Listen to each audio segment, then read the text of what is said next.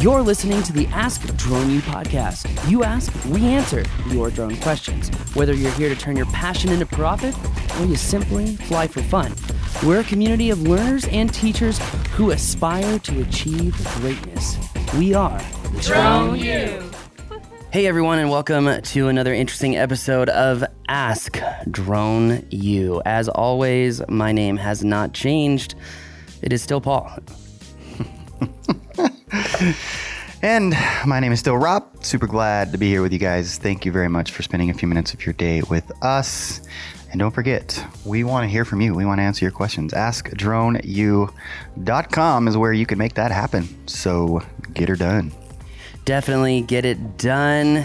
Look, there's a lot of questions that are out there, and as all these drones and everything constantly evolves, that means there's an opportunity for, that's right, more questions. So that said, send in your questions. Let us know what those are so that we can help, because honestly, it's what we love to do.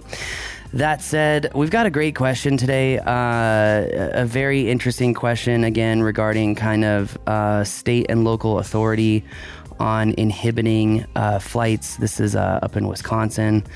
And it's just another reminder, again, that, and I think that we have actually seen this particular trend in a lot of government, where in government, people will test their authority over and over and over until they get spot checked, which is really annoying because it costs the private sector and the public money to check them, which is never fun.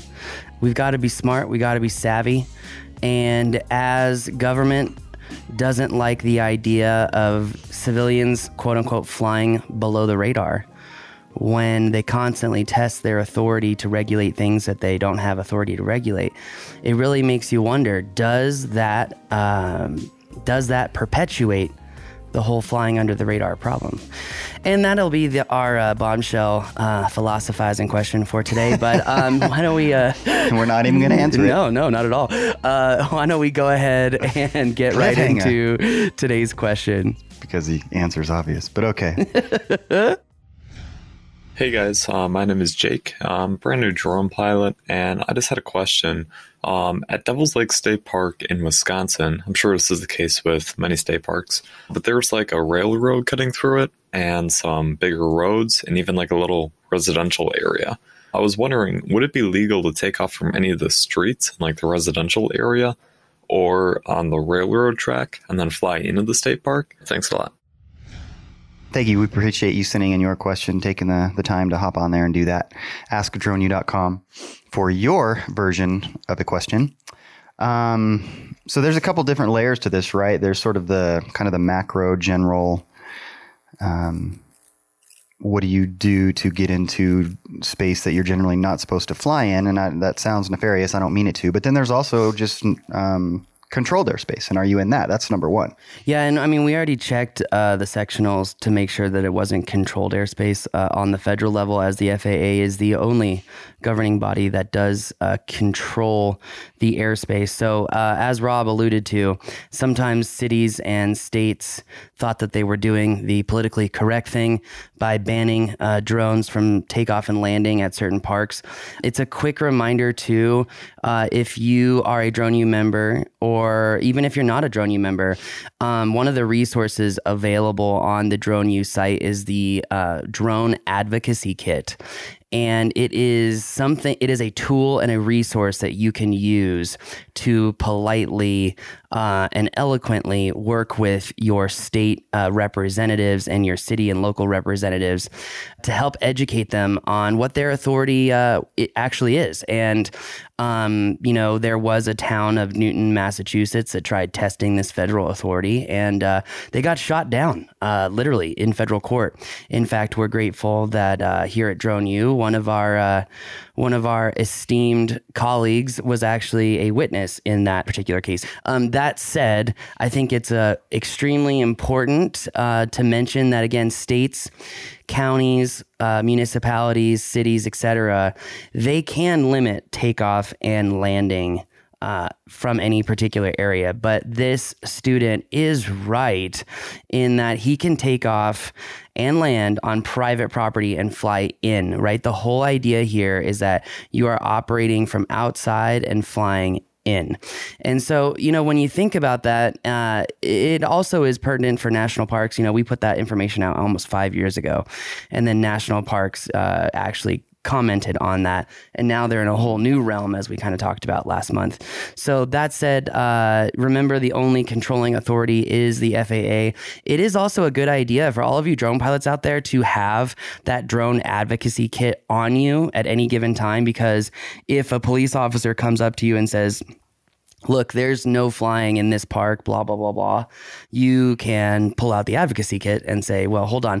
The authority of the airspace is granted only to the FAA. Yeah. Yes, counties and municipalities and cities can inhibit takeoff in their jurisdiction. But if I'm on private property, there's absolutely nothing that they can control. And here's the proof of that. Well, and to that point, it's one thing, you can't just have it with you. You need to know what's in it and what it says and where to look for whatever you're going to be sharing with a given public servant.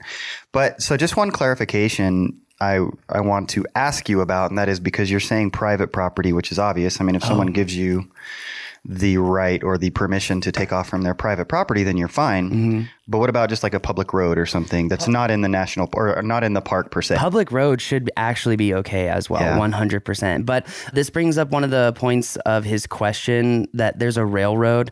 You can absolutely not take off and land from the railroad. Not only are there issues with taking off and landing in that particular geolocation, but in addition to that, you really don't want to take off from that area anyway because of all the magnetic interference from the rails. It's just really not a good idea. Yeah. So that said, yes to public, yes to private, but no to the railroads. And in an effort to kind of keep this show short, let's go ahead and end it here. But I think that we answered this question. If you have a question, don't forget, askdroney.com. Just one last point question, and that is the ability to fly varies from state to state, or even probably state to state, right? In terms of state parks, or is that a kind of a national state park thing? I know that doesn't make sense. National state park. The rules do essentially change from state to state, just because of different states have different rules. Yeah. I think a lot of states figured out in the last couple of years that they cannot govern airspace whatsoever. And so when it comes to that, there's been kind of like this reversal, this trend of regulations that were even put into place, but are just not being enforced at all. Right. So yes, this does vary from state to state. We also do see people all the time on YouTube, on Instagram, and other various forums that constantly, still fly in these areas, because sometimes it's just absolutely ridiculous to inhibit kids from flying in parks. I know that politicians might think that they're doing the right thing by inhibiting people from flying in parks, but I would say that your lack or politicians' lack of foresight is once again evident in the lack of research in this particular subject, because when kids don't have a place to go fly, they're gonna go fly in their backyards. They're gonna go fly in places that could actually be a bigger problem and a bigger challenge, at least safety wise. And so, if you really think about it too, on a national security kind of level, I'm gonna go to that extreme really fast. If our politicians inhibit kids and grown men and women from flying in parks, then what they're doing is they're de-incentivizing kids to learn how to fly, okay? Now, that lack or that de-incentivization could have a very large macro effect, right? Because flying is one of these very minute, nuanced operations that we can do to elicit inspiration and motivation for kids in STEM education. And by inhibiting kids' ability to take flight, we are, at the end of the day, really hurting ourselves and our country's ability to create stalwart and intelligent engineers and executives and anyone in the science and math, industries. So I would say to politicians who are coming up as we're seeing kind of a tidal change in how things are going down, that if your city or town had inhibited flight in parks, maybe it's time to think about taking that rule off the books, just like they did here. Hear, hear. And I'd say the only thing I'd say is, so stop listening to the loud vocal minority. On that bombshell, that's going to do it for us today. My name is Paul. And I'm Rob.